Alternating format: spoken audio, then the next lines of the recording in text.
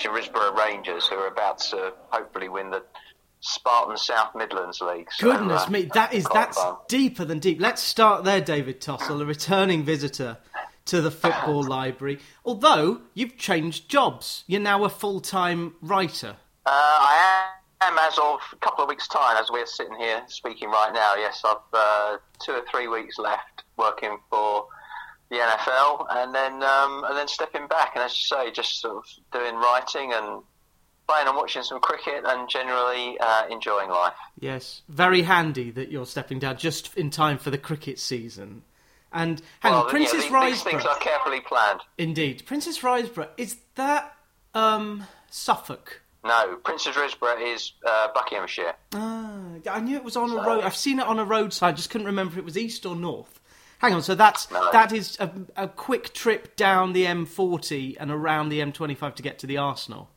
Yes, yeah, that's one way to look at it. Yeah. So you'll still be able. It's also a 3-minute trip from my house, which is even more relevant. So I've been watching Risborough Rangers in the last few weeks. And this is the Spartan League, which is you said Tier 9, so that's below Evo's stick. So if they get promoted, I have definitely got promoted. They will be in the Southern League. Yep. Central, I think. So, working their way up in Tier 8 next year. You see, my mum's partner goes to see Lowestoft Town, who they've tanked their season, they're going to go down. But I've read a couple of books, which are in the Football Library. David Tossell is here to talk about Hero in the Shadows, about the great Don Howe, about whom no word of criticism has been spoken. 330 pages. I think the only criticism is that he likes to defend. He likes his teams to defend, which Jose Mourinho will say is a great thing. Beauty is in the eye of the beholder of the football. But we're here to weigh the honours and more honours of Don Howe. But while we're on the subject of non-league football, that's where true football lies. And do you find yourself more attracted to Princess Risborough or to the Mikel Arteta soap opera, which is kind of 2 players away from a Premier League winning team? I think if you replace Lacazette and Xhaka in the squad, although apparently Xhaka played well last night. I think I'm probably that generation where, I mean, as much as I appreciate modern football, as far as Arsenal goes, I'm definitely not as avid as I was. I mean, for me, everything changed when they left Highbury in 2006. That was the place where I'd sort of, grown up watching them. That was where I sort of learnt to love Arsenal. And part of the club that I fell in love with no longer existed after they left Highbury, which sounds like a very sort of old man thing to say, but I'm sure a lot of people feel the same. And so for me, part of the fun of football is just deciding at the last minute I'm going to pop down the road and watch a local team rather than having to plan months in advance and make sure you've got the tickets and everything else. So it's more of a convenience thing. At the moment, it's just nice to go and watch my local team and support them and sort of cheer for Arsenal from afar. We are talking on April 21, the Queen's 96th birthday. This is the day where Radio 4 always plays the national anthem before the Today programme, but I didn't get up in time for that. And as we speak, Manchester United have hired a Dutch manager who will bring in, we think, Robin van Persie. Yeah, is that inviting a comment from me? I'm not close enough to Manchester United to know whether that's a good move for them or not. But certainly he comes with a great reputation. I forgot how good he was for Arsenal.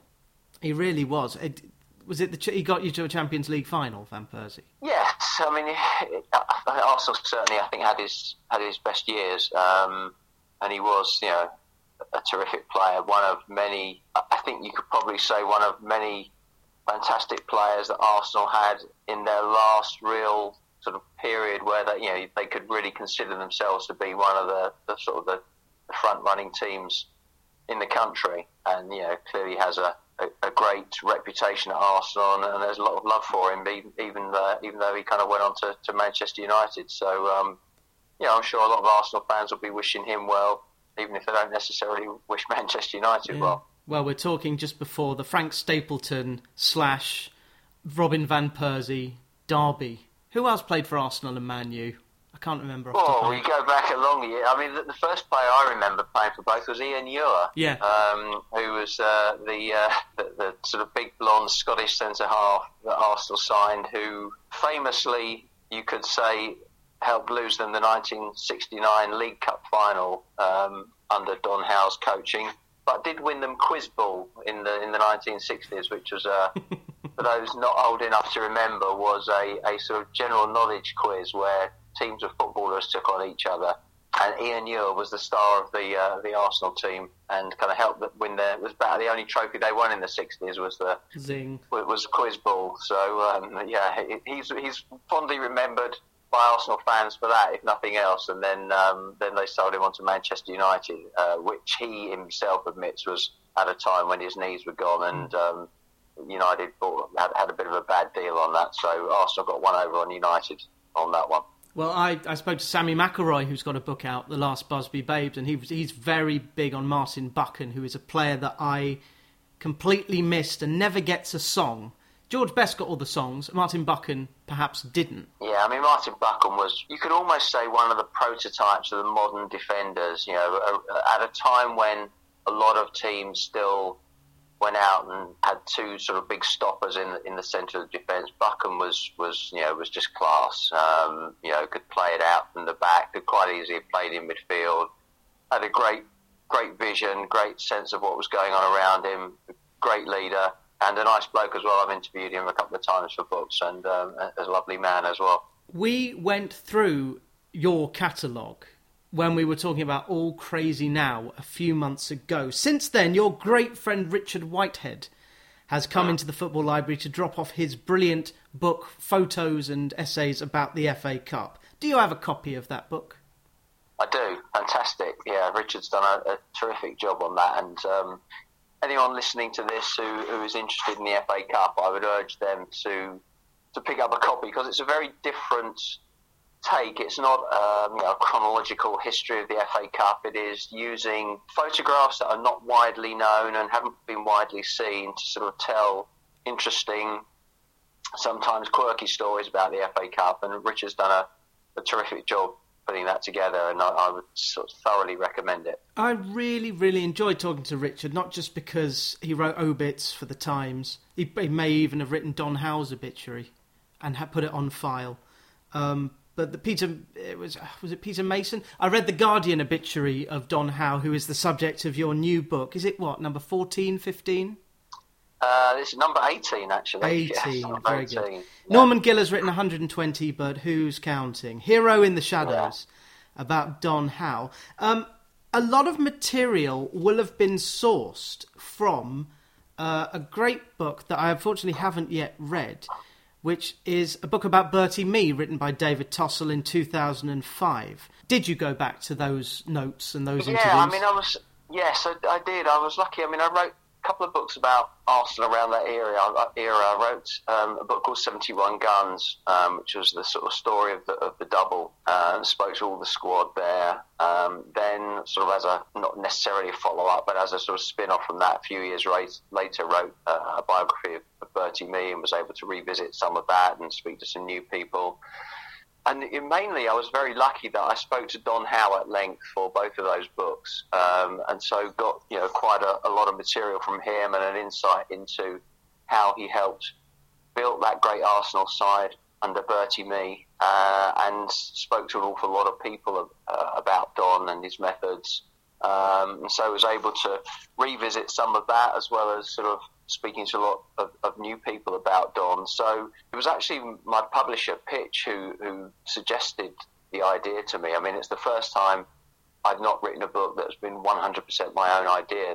They said to me that we think it would be a valid project to do have a biography of Don Howe. Would you be interested? And I said, well, yeah, actually, that's a good point. I do have a lot of material sort of sitting in my files, so definitely have a head start, if you like, on preparing something. And so was able to use a lot of that material. I mean, those Arsenal players from the early 70s absolutely loved Don Howe. You mentioned, and I'm sure we'll talk about it more, that whole reputation he had as being a defensive coach, or a defensive-minded coach. He was certainly a very good coach when it came to organising defences, but you wouldn't find any of those Arsenal players who felt that he was negative in his approach, and they had absolutely nothing but sort of love and admiration for him. even someone like Charlie George, who was not a great lover of authority, shall we say, or even defending. Indeed, and certainly didn't get on with Bertie Mee. Had a lot of time for Don Howe, and some of the Arsenal players who came along a bit later, someone like Alan Hudson, who again, said to me that Don Howe was the only coach he ever listened to. He had no great love or admiration of any coaches because he was such an individual talent. But those Arsenal players absolutely adored him. I was going to say it's a bad time of year to die at the end of the year when the papers have filed everything and they're just ticking over. But George Michael died at the end of 2016 and there was a lot of fuss the week between Christmas and New Year. But when Don Howe died on December 23, 2015, were you impressed at the coverage that newspapers gave and websites gave, given that it was Christmas Eve that they'd have to file for? And what is very impressive is the breadth of people who came out and said what a great influence Don Howe had been on them. People like Brian Robson, Gary Lineker, various people saying what a fantastic coach he was, what a great influence he'd been on them. I love that you've quoted Howe's Law very early in the book. I actually had Brendan Crowley into the football library very early on. And I loved that. I was fascinated coming across that. I can't remember how I came across it, but I was sort of scouring around on the internet as you do, and found his website and found this thing that he came up with called Howe's Law, which I thought was worth sort of mentioning in the introduction for the book. And Howe's Law, as coined by him, is that every footballer of the last 40 years in their autobiography has to at some point mention what a fantastic coach Don Howe was. And it's a remark made sort of somewhat flippantly, but it really does, I think, emphasise what an influence Don Howe had on so many people over such a long period of time, and was so well regarded by, as I said earlier, people who you wouldn't necessarily think would gravitate to his kind of methods. But I think if a team wanted to win a game, and ultimately that's what the players want to do, they know that having Don Howe on their side, helping them strategise and plan, was obviously going to be a great advantage.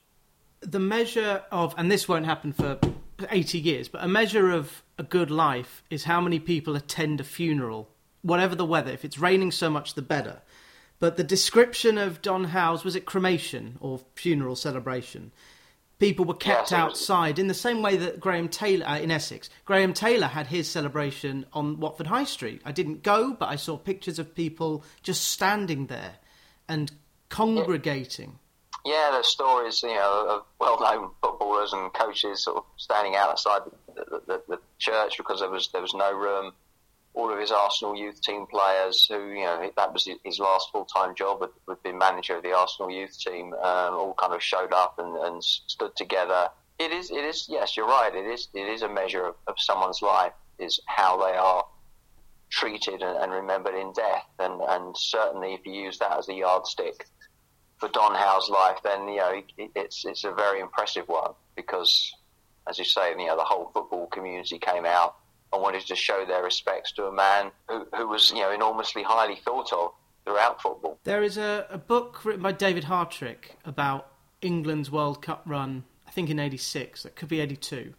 And Don Howe is on the cover, and I didn't recognise him. But I do know the name because he does feature very highly. Him and Dave Sexton seem to be bracketed together in my mind, in people who are really, in the way that you have songwriters, which is code for they didn't sell any records, but people who nicked their ideas got very far.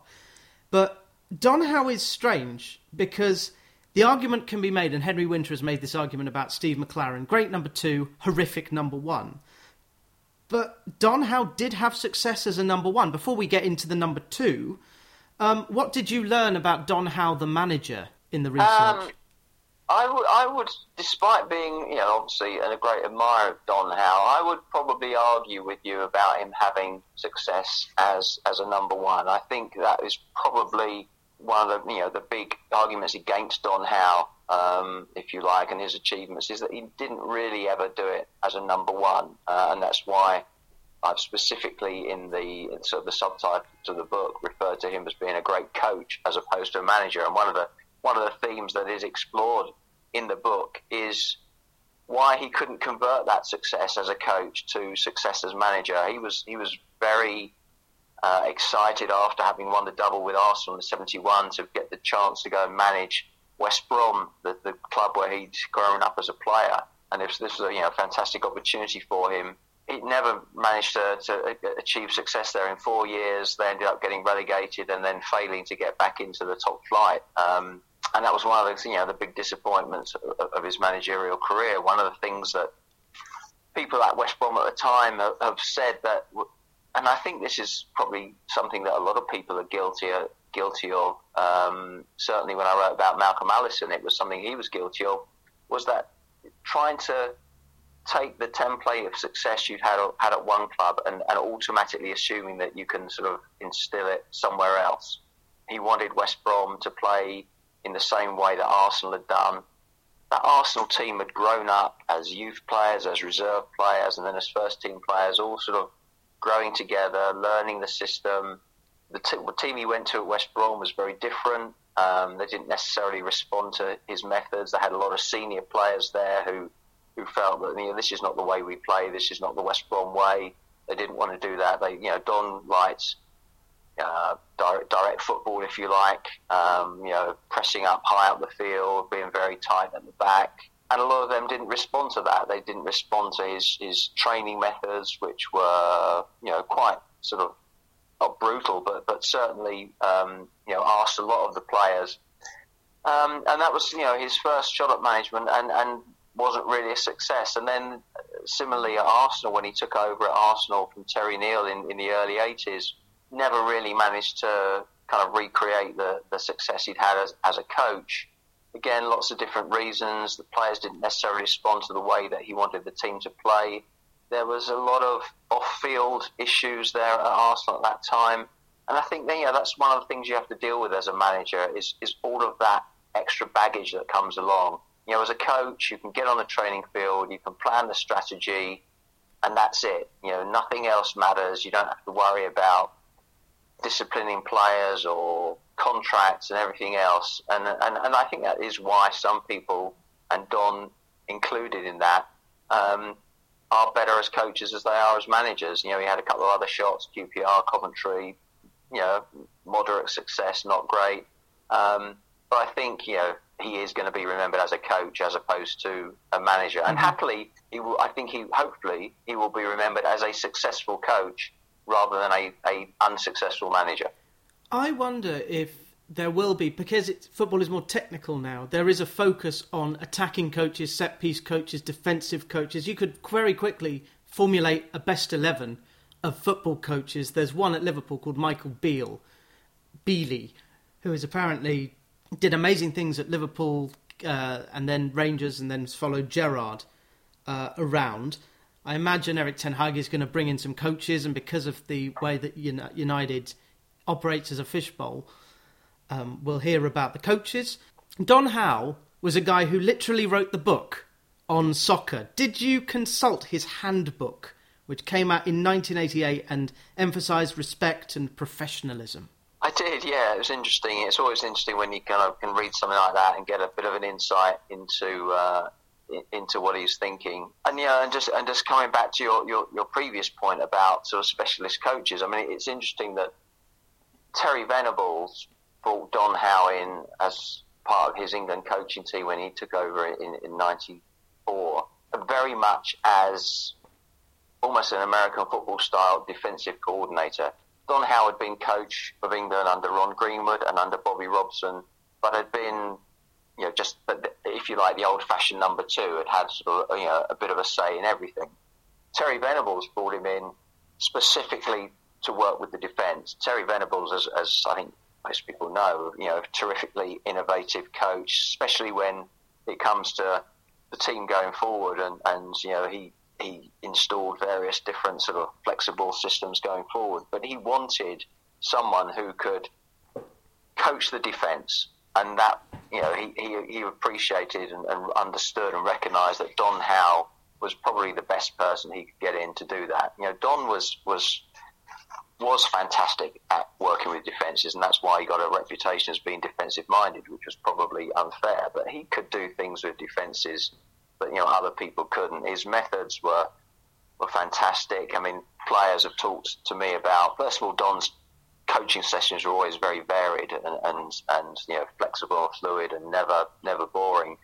But when he was working with the defence, he did things like making sure that defenders had a wide vision of the whole field. They weren't ball watching. They weren't becoming tunnel visioned. One of the things he used to do, he did this with England, he did this with other teams, was while the defence would be working on stuff, he would have assistants on the sideline holding up different coloured bibs, and he would suddenly shout at the defenders what colour bib is being held up, and they had to know what colour it was. And the idea was that he wanted to create a habit within those players where they sort of developed a peripheral vision. They weren't just watching the ball, they saw what was going on all around them. And this system of coloured bibs was how he sort of tested whether they were achieving that. And with Venables particularly, Venables wanted a flexible style at the back, as well as putting in his own flexible systems going forward. With Bobby Robson, he and Howe had sort of played a sweeper system famously in the 1990 World Cup, which had basically been 3 centre-backs and then the 2 full-backs going forward and providing width. Venables wanted a different kind of sweeper system that Don put in place for him, which was basically 2 full-backs acting as additional centre-backs alongside, one traditional centre-half. So, and then it was midfield players who would provide the width, would basically be the wing-backs. But Terry also wanted flexibility within that, where if they were playing a team that was using wingers, the full-backs could go out and become traditional full-backs again, and the central midfield player would then drop back into the sort of centre-half position. And that's where Gareth Southgate came in and was so successful. Don did a lot of work with him on how to play that role, in what directions he needed to lead the players he was marking so that the centre-back could pick them up and all that kind of stuff. So Terry Venables definitely understood that Don Howe was the ideal person to fill that defensive coordinator role, which, and that specialist kind of coaching now is, as you say, is becoming very commonplace. Yeah, just because on the payroll you can afford them, certainly at the elite level, maybe not at Division 3 level, although I would love to see, maybe you should suggest this to Prince's Riseborough. They should hire a defensive coach and an offensive coach, and that would be brilliant. That would be an amazing idea. I mean, Don did that a little bit in a club like Barnet. In the early 90s, he happened to be out of work at that time, and Barry Fry, the manager of Barnet at the time, brought Don in again specifically just to work for a few weeks with the defence, and they had a string of clean sheets to prove his value. And that's another thing about Don Howe is he just loved football, and he didn't mind where he worked. I mean, while he was working with Venables at England, he was working with Newbury Town, who were in the sort of Diadora, or the Isthmian League, known as the Diadora League at that time, which was about tier 8 or something, and he was doing a day a week with them. He just loved football. He loved coaching. He loved imparting his knowledge. Loved working with players. Wasn't a football snob at all, and would happily go wherever anyone wanted him. Wouldn't push himself forward, but if someone wanted him, then Don was going to be there to help them. We'll talk about his playing career shortly, but I just wanted to juxtapose 2 things. Don Howe, born in 1935, pre-war, and was big on football when everyone else was in the 50s. He got a contract at West Brom.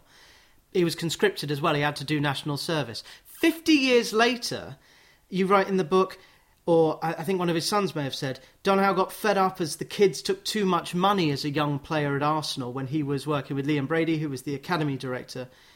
Which it was, again, a nice nod by Liam, who used to be coached by Don. Liam was now in charge of Don. And Arsenal famously, as I documented from Kids to Champions, won the Youth Cup back-to-back 2000 and 2001. I am now kicking myself that I didn't put the words Don and Howe in the book. Yeah, I mean, it's interesting that it was Don's son, Rob, who told me that was... Don knew it was time to step away when... the youngsters that he really enjoyed coaching just started to have that a little bit of that attitude, and it was partly driven by sort of the large amounts of money that even youth players were able to get, and a little bit of an attitude that we kind of know it all. And it was at that point where Don realised that okay, maybe now is the time to sort of step back and enjoy retirement, play with the grandchildren. But yeah, ironic that was what sort of ended up pushing him away from football, having gone through that period where players were on maximum wage and then having to break off their career and do national service, which obviously the young players that Don was coaching then would have had no knowledge of, and certainly would have seemed like a very alien world to them. But Don was lucky that he went to. He was sort of stationed close to West Bromwich, where he was connected with as a West Bromwich Albion player. So he actually used his time in the army, probably to great effect, to kind of help improve his chances of making it as a professional footballer. I don't think he did a lot of square bashing. I think it was mostly playing football. Jolly good. And that took him to the World Cup in 1958, before he lost his place to the equally great Jimmy Armfield, whose talents lay in coaching, but mainly in summarising. Although it was interesting to note that Howe was Armfield's number 2. Yeah. I mean, again, those two sort of quite closely linked. As you say, Don Howe had a long run as England's right back. I think it was 23 consecutive games. Went to the World Cup in 58, which was not a great success for England, and then lost his place to Jimmy Armfield. Was selected for the 62 World Cup finals, having been out of the squad for a couple of years. And it was interesting, by then he was thinking of potentially a long-term career in coaching. His comments when he got selected for that 62 World Cup in Chile were not about necessarily excitement of being in the squad and hoping to help England win the World Cup. He actually said at the time, this is a great chance for me to go and learn more about the game, to observe and to kind of take it all in. He was definitely thinking ahead. And as you say, he ended up working under Jimmy Armfield, having, as we said earlier, not been a success at West Brom as manager, Turkey at Galatasaray for a little while, wanted to get back into English football, and Jimmy Armfield, who had famously taken over from Brian Clough and the wreckages of his sort of 44-day spell at Leeds, asked Don to go and work with him as number 2. And interestingly, he said at the time, you're right, you mentioned it, Jimmy known as a great summariser and known as absolutely one of the real gentlemen of football. Jimmy himself at the time said that Don Howe was good for him as a number 2 because he had a little bit more of an abrasive edge to him and would sort of offer some of the kind of approach to coaching that Jimmy himself, because of his personality, wasn't able to provide. So, Don Howe had a pretty successful year and a half at Leeds. He and Jimmy Armfield managed to stave off the sort of post-Revie decline for a certain period of time, got to an FA Cup semi-final, didn't quite make it to Wembley, and then it was only the chance to return to Arsenal as number 2 to Terry Neal that sort of broke up the Armfield-Howe partnership. How do Arsenal Football Club remember Don Howe with any kind of... Is there something at London Colney dedicated to him, or a bust or something? I'm not aware that there is, to be honest. I think it's more he's remembered in people's hearts, really, than anything else. I think, given that his departure in 71, after they won the double, ended up being sort of somewhat acrimonious, and given that he wasn't a massive success as manager, and if you look around on social media when Arsenal have bad results at the moment, you see a lot of people saying, "Oh God, this is as bad as the Don Howe era." They mean that period when he was manager. Given those things, it's a real testament to what he did achieve at Arsenal that he is so fondly remembered. For 3 spells, that first spell under Bertie Mee, the second spell as coach under Terry Neal, where for a few years they played a very different kind of football to what they'd ever played under Bertie Mee. And then the success he had, as you mentioned earlier, with Liam Brady, coaching the youth team to 2 FA Youth Cups with what was sort of still considered probably one of the strongest youth teams that Arsenal have ever produced. Yeah, although they're doing all right now. Not this year in the in the Youth Cup, but when Paul Merson, who called Don Howe ahead of his time, said, I think this could be the best Arsenal youth team for a while, we still haven't really seen Charlie Patino in the first team, but I'm certainly of the opinion that Arsenal have kind of 2 or 3 years with the same group of players. Smith Rowe, Saka, who was just unplayable against Watford the other week, and I guess he played well. Did he play last night against Chelsea? He did, yeah. And even Eddie scored. Yeah. That's one for any club trying to buy. But yeah, I'll start with Ramsdale, who might well end up in goal in Qatar against the USA. How many wonderful texts did you get from your American friends that day? Only a couple, to be honest. Only a couple. Yeah. I was with a whole bunch of American colleagues on that famous day in 2010 when Robert Green let the ball USA in. USA wins 1-1. Exactly. Yeah, so a lot of people looking forward to that. I mean, it's interesting you mentioned that the Copper players coming through now. I think that was one of the regrets of Don Howe's period as youth team coach at Arsenal, was that not more of those players actually went on and had their chance in the Arsenal first team. There was a little bit of a pointed comment that someone at the time asked him about those players progressing, and he sort of said, well, you have to ask Arsene Wenger about that. That's up to him.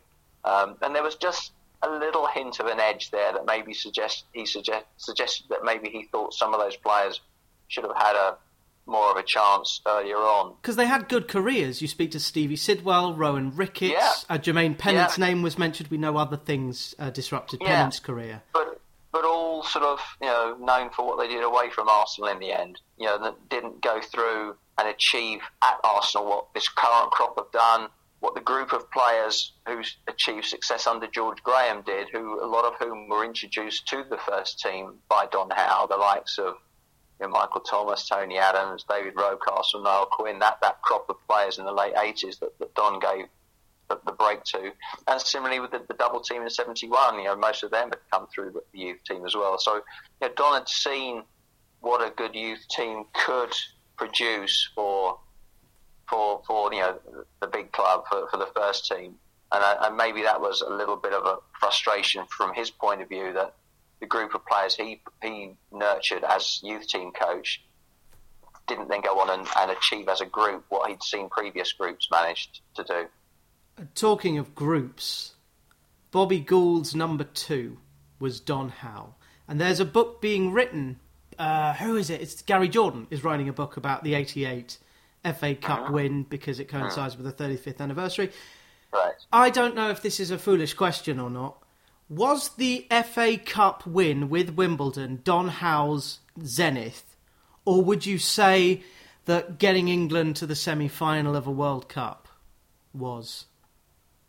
I think they would certainly be, vying for position. Certainly Don Howe's input into Wimbledon's achievement of winning the FA Cup in 1988 should not be underestimated, and certainly nor should the importance of that on his coaching resume. I mean, for anyone who can remember the Liverpool team of that season, they were, one of the finest domestic teams we've ever seen. John Barnes, Ian Rush, John Barnes, Peter Beardsley. I mean, there was that. Hanson Lawrenson. The game that most people remember was when they sort of ripped a very good Nottingham Forest team apart 5-0. Was probably their best performance for several years.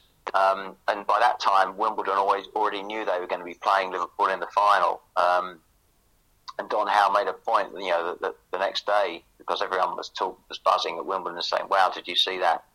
Don Howe made a point of sitting them down, first of all. And this is where the preparation for that final started. He said, Nottingham Forest are everything that we are not. They don't defend in the way that we do. They like to play football, which, we don't worry about that. So don't worry about what Liverpool did to Nottingham Forest. They won't be able to do the same to us. And over the weeks, he just kind of kept hammering home that message. And then what is considered his sort of tactical masterstroke, which was only put in place literally on the afternoon and evening before the game, was that Liverpool, so much of what they did went through John Barnes on the left. Wimbledon had their own excellent left winger at that time, Dennis Wise. So many of Wimbledon's goals came from Wise deliveries. I mean, anyone who remembers Wimbledon at that time knows they were very direct. It was, route one down the field, or it was get the ball to Wise, get a cross in, and someone get on the end of it. There wasn't a lot of sort of subtlety or variation in what they did. And Don Howe was happy to sacrifice Dennis Wise and move him over to the right-hand side so that he was up against John Barnes. They effectively double-teamed John Barnes with a fullback, Clive Goodyear, and then Wise himself, and to negate the threat that way. And Wise played the role fantastically. Everything went perfectly. Ironically, Wise still managed to make the only goal of the game by putting a free kick that Laurie Sanchez headed home. So absolutely that should be up there. And there were other little things that the Wimbledon players talk about, was the fact that at half-time on a very hot day, Don Howe had sent the kit man back to the dressing room early to get towels wrapped in ice-cold water, which is something that he'd done at World Cups in Spain and in Mexico with England. So when the Wimbledon players went back in, so having been baking during the first half, they wrapped these cold towels around their heads to cool down. And Terry Gibson, their player, said whether or not that made a specific difference, he wasn't sure, but they had a very strong sense that Liverpool wouldn't be doing this next door, but we are. Therefore, Don must know something. This gives us an edge. And it just gave them that confidence that what they were doing was the right thing, and that they had an advantage over a team that had seemed to be unbeatable for the whole of that season. Yeah. And also, a lot of those Liverpool players will have known Don Howe from the England setup. Yeah, Don knew them. As I said, that's why he knew the best way to sort of try and combat John Barnes. And he gave Wimbledon that belief that okay, we're one up.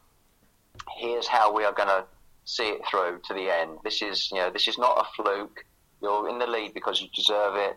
This is what we can do to see it right through to the end. It was interesting in the commentary as Wimbledon were getting the cup. John Motson on BBC made the point that it was very clear what Don Howe's input had been. And when Bobby Gould did the post-game interview, he made sure Don Howe was sitting there next to him and kept referring to him as the master. And those two worked very well together. Bobby let Don do the coaching. Bobby did the managing and the scouting and everything else. And it really was a successful. Another successful partnership. There is a book in the football library that's just been added today. 24 Karat Gould. 24 Karat Gould. Mm. Is that in your football library? I know you've got tons of football books in your office. It is. Yeah, it is. I do have that one. And I was able to refer to that. And then, as I said, also speak at some length to Bobby Gould about their partnership at Wimbledon. And it was, those two go back a long way. I mean, Don Howe was at Arsenal when Bobby Gould signed as a player, and it was actually Don Howe who made it very clear to Bobby Gould that he didn't really rate him as a player and wanted him out. Don then went and made Bobby Gould his first signing as pretty much as when he was West Brom manager, which surprised Bobby Gould. And I said to Bobby, because obviously they became very close, I said to Bobby, when did you feel that your relationship moved from being sort of purely professional to being friends?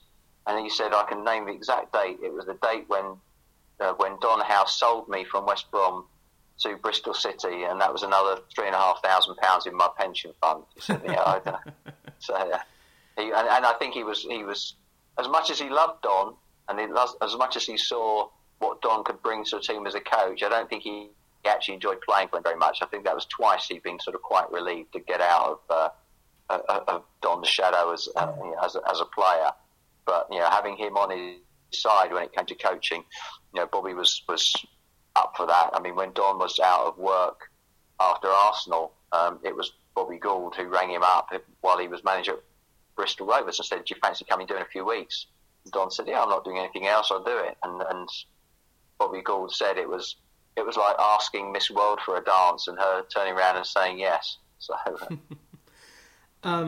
Hero in the Shadows is David Tossell's 18th book about Don Howe. Is number 19 in the works?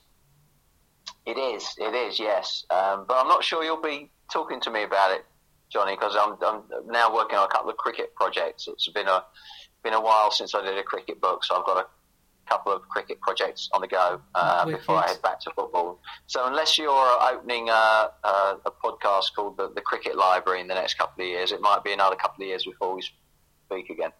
Don't speak so soon, but the music library is open for business at the moment. I'm talking to 78 music writers in the next year and trying to open a music library because, as I was saying off air beforehand, I'm taking a sabbatical from top-tier football. And because over the course of this season, I've been listening to less football and consuming less. I mean, I still read Henry Winter. I still read what Barney Ronay and Johnny Lew and sundry Daniel Storey have to say. I still read David Squires' cartoons. But the rough and tumble of soccer, it's just not doing it for me. Maybe I'm getting older. But reading this book, Hero in the Shadows, revitalised me. I've got one final question, and it compares a modern coach to Don Howe. Looking at how he was lampooned as the defensive coach, it reminded me of the treatment of Sam Allardyce by the media. And I wonder if Dingle Sam, as West Brom fans call him, has the same criticism levelled at him because of his accent that the black country boy from Wolverhampton, Don Howe, had. Do you think it was classist, the media reception? Or not classist, kind of London metropolitan? Because the people writing on the paper, some of them would have been from the north as well. But just the media reception, it also seems to echo that of Bobby Robson.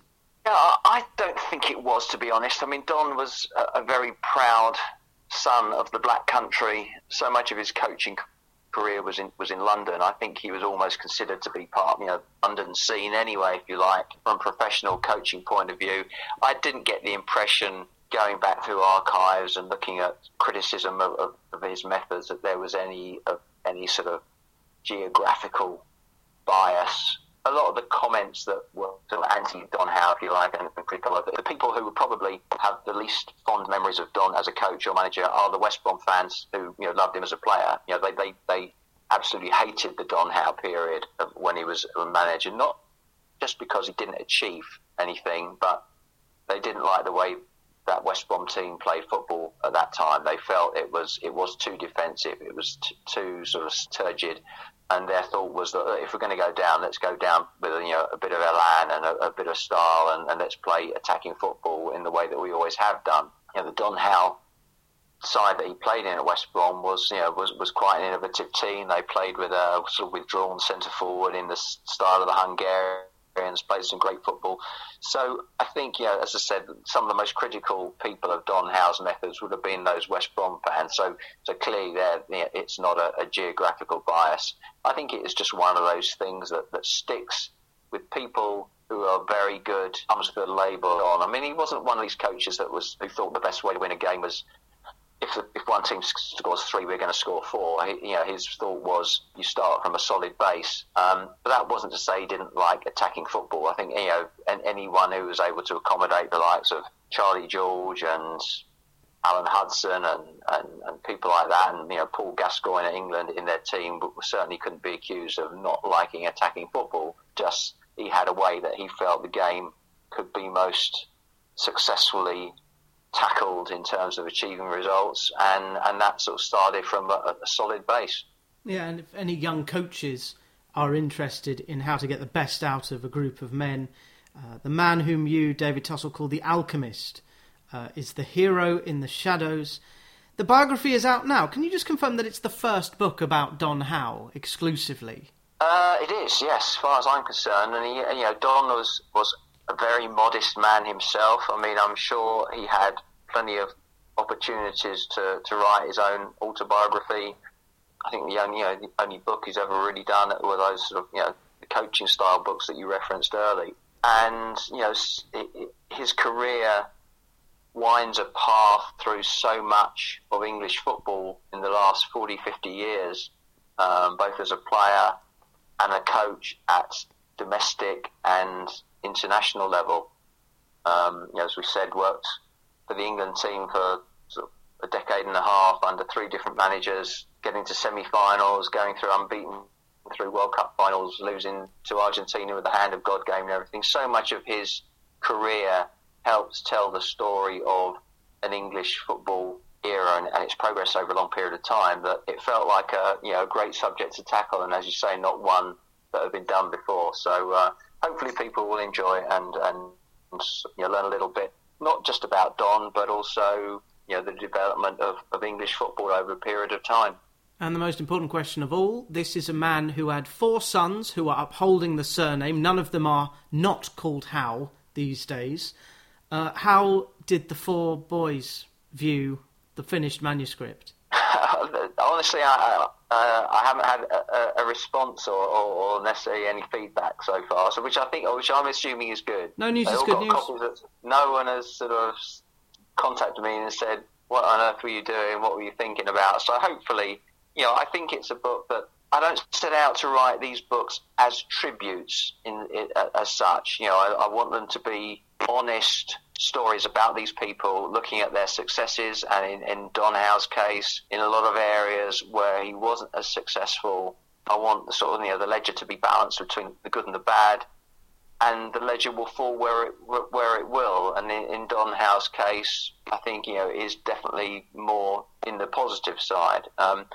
So hopefully, it's a book that people who either knew Don or are fans of him or admire him will be able to read and acknowledge that he has done some great stuff in his life in football without it being a sort of too one-eyed and just being a sort of hagiography, if you like, and just sort of glowing tribute to Don. If that is how it comes across, then that is because that is just the way that people regard him and his achievements, as opposed to a deliberate attempt to write a glowing tribute. Just like